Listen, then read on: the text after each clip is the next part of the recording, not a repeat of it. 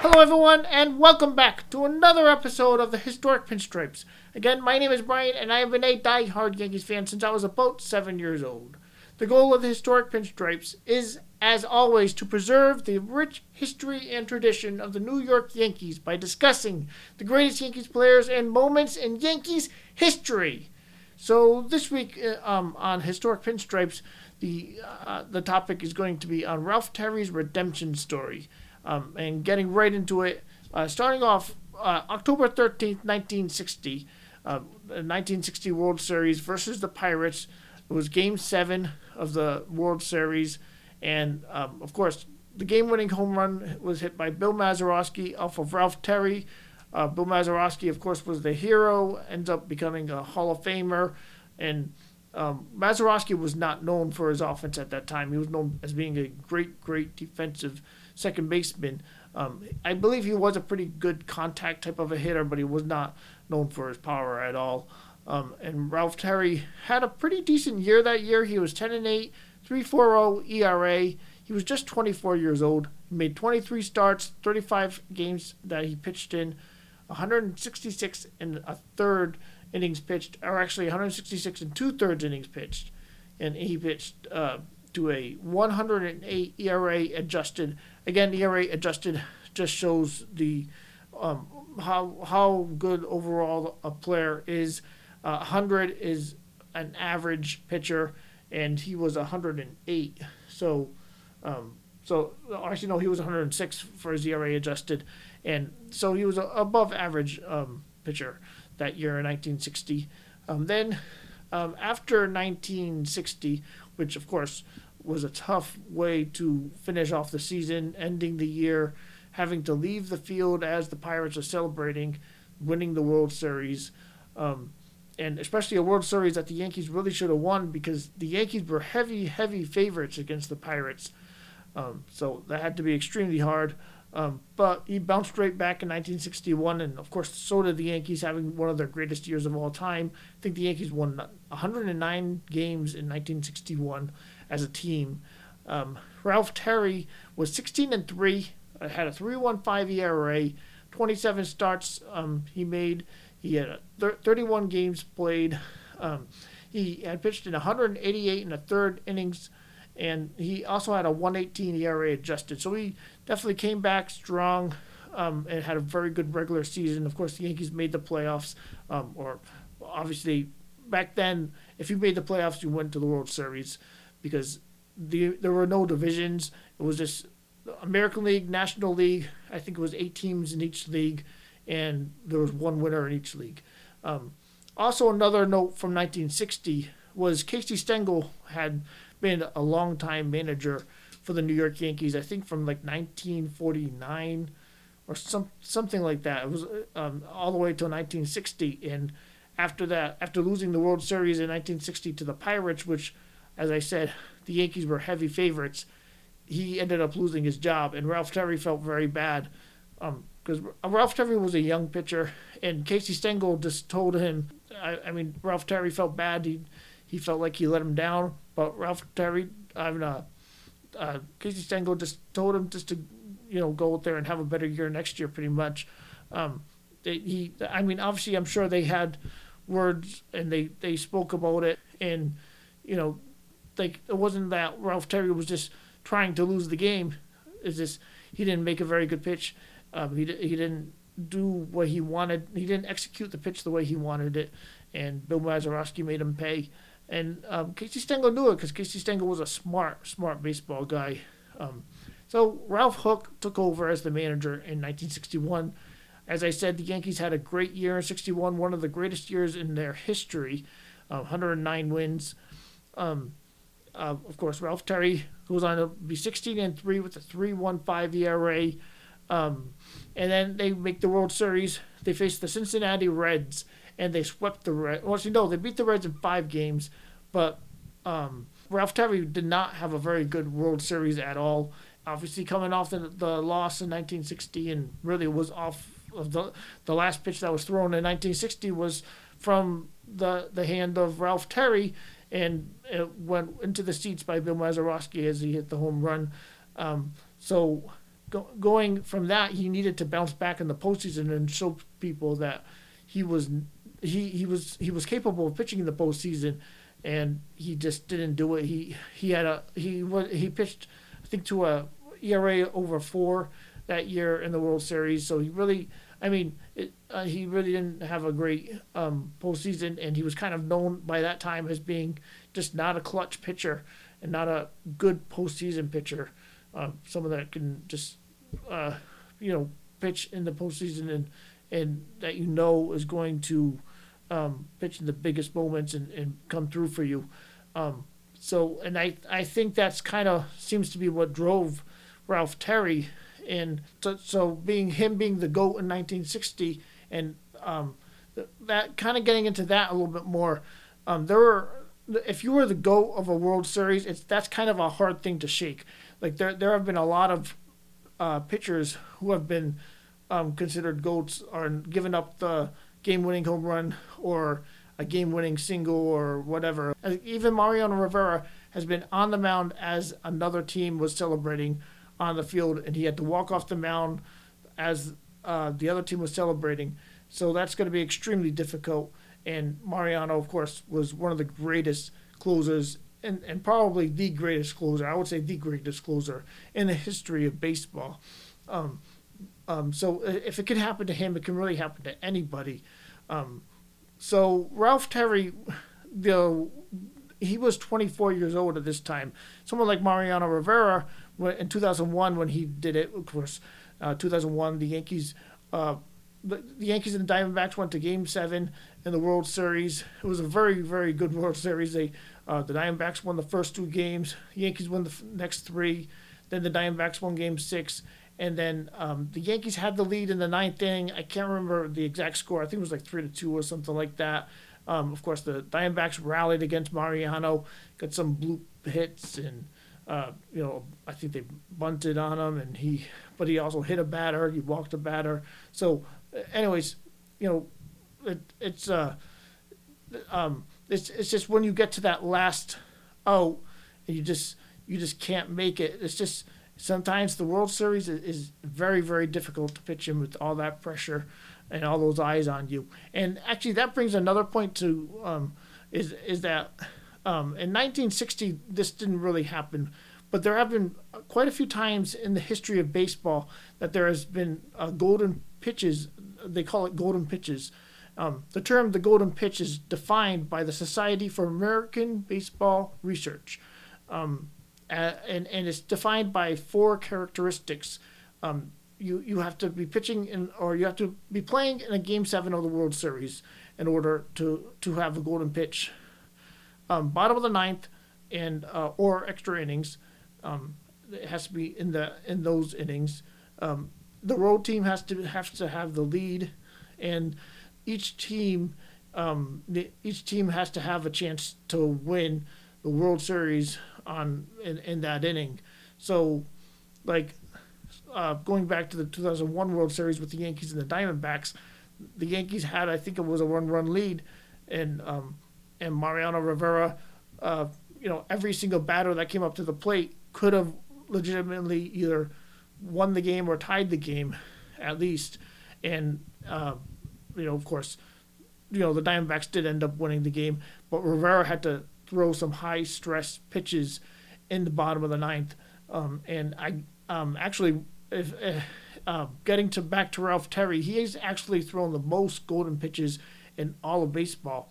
But there are other guys that have done it too, like Ralph Branca. He threw some golden pitches against the New York Giants in the 50s, and the famous home run by Robbie Thompson, the shot heard round the world. And that's the one where they said the Giants win the pennant, the Giants win the pennant, the Giants win the pennant. Then there was Mitch Williams in 1993. He was the closer for the Phillies. This one actually wasn't a golden pitch, but it's similar. If it was in Game 7, I think it would have been a golden pitch. I'm not sure what exactly the score was, but the Phillies were the road team. They were in the ahead before the inning had started, and Mitch Williams, he was the GOAT of the game, but Joe Carter stepped up the Phillies didn't have a chance to win the World Series. They were just trying to get it to Game 7, too. So that's another reason why it wasn't a golden pitch. So they didn't have Game 7 of the World Series.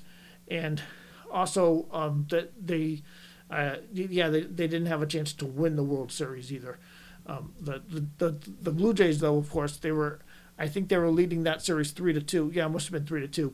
Joe Carter won the World Series on a walk-off home run in Toronto, and so Mitch Williams, of course, became the GOAT of Philadelphia for years, and probably still is.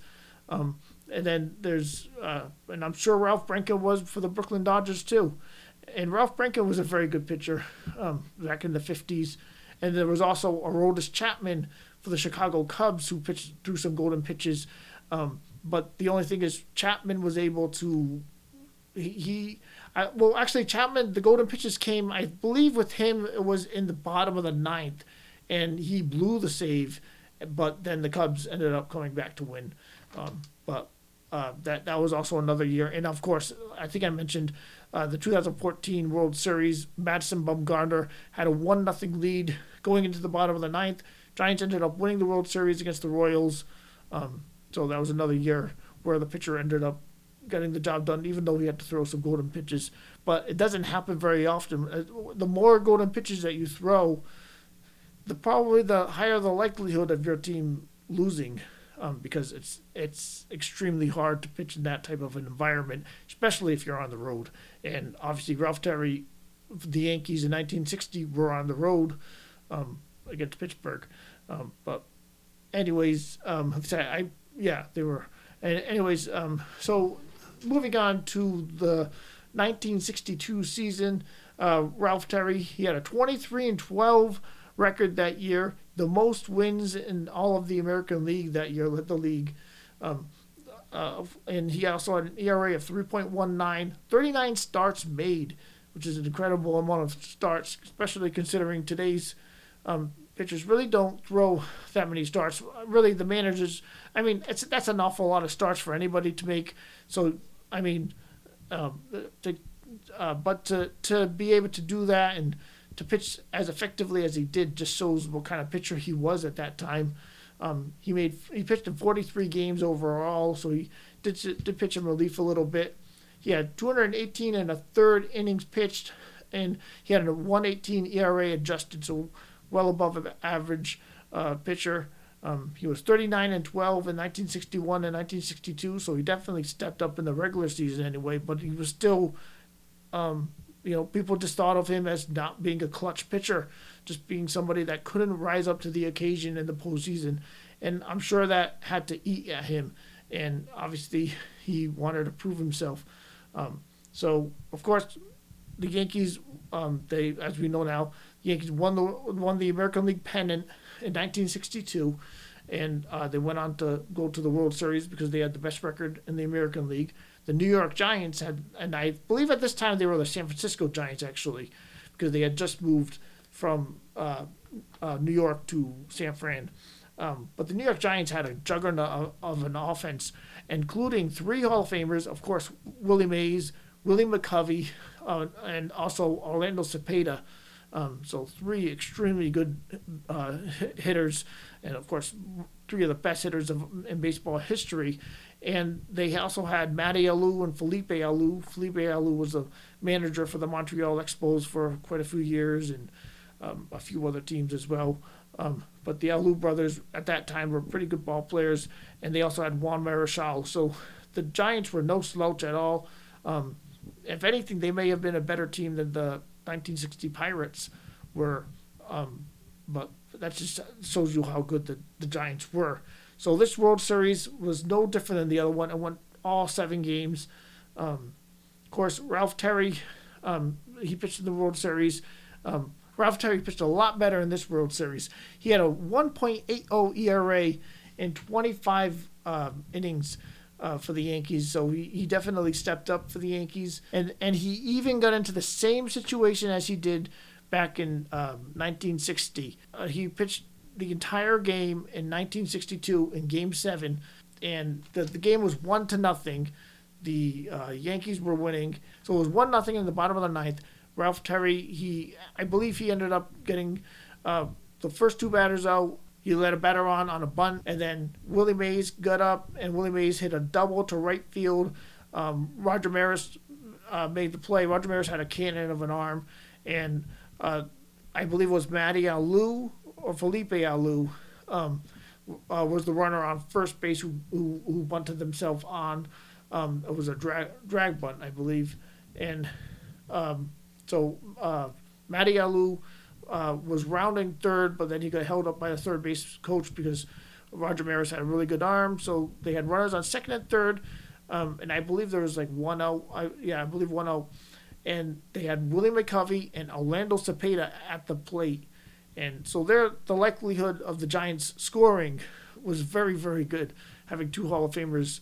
And, of course, Ralph Terry being a righty, Willie McCovey being a lefty. And Willie McCovey was a big, big guy, one of the best power hitters in baseball history, one of the best hitters in baseball history. And so second and third, and there was two outs. 1-0 Yankees. So obviously, of course, the same situation. McCovey actually hit a long fly ball. It was to the right field, down the right field line, but it went foul. Which, of course, if it had been fair, would have won the game, and he would have been the GOAT again.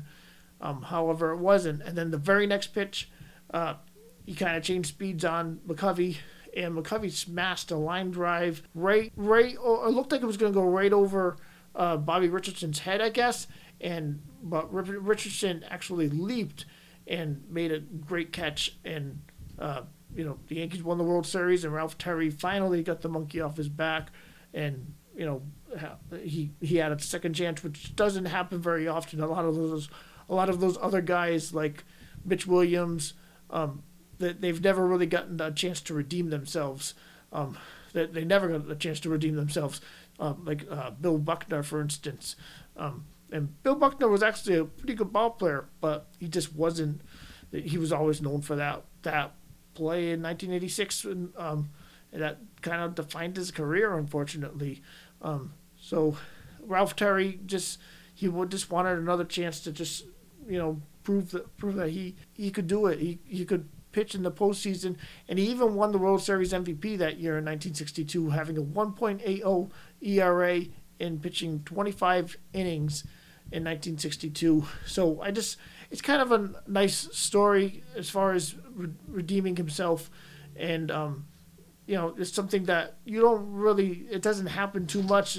Like, it really doesn't happen at all, where a pitcher gets a second chance in a World Series, and especially doing it against a team that had probably an even better offense. Not to diminish what the Pirates did in 1960, but that San Francisco Giants offense in 1962 was great, having three Hall of Famers: Willie Mays, Willie McCovey, Orlando Cepeda, and I'm sure there's guys that I'm not naming.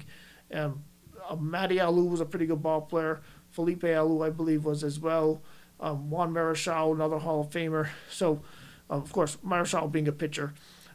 But, I mean, the Giants team was incredible. So, to me, it's just an inspiring story. I just felt like it was a good story to tell. So, at the end of that game, he was named the World Series MVP. And he said after the game that he wanted to prove to himself that he was just as good of a pitcher in October as he was in the regular season. And I think that just goes to show you just how much it meant to him to get a second chance, and for really any pitcher that has been a GOAT or has had given up a big home run or a big hit, like Jose Mesa, for instance, against the Marlins. He had some pretty good years after '97 when the Marlins won the World Series against the Cleveland Indians, which the Indians were clearly the Marlins had a very good team too, but the Indians also had a very good team. I think, so anyways, kind of getting back to 1962. It's just, I feel like Ralph Terry's story kind of just shows that you can get a second chance. It's extremely hard. And to do what Ralph Terry did, throw 8 golden pitches against a lineup like the New York Giants or San Francisco Giants at that time, I mean, that's a pretty tall feat.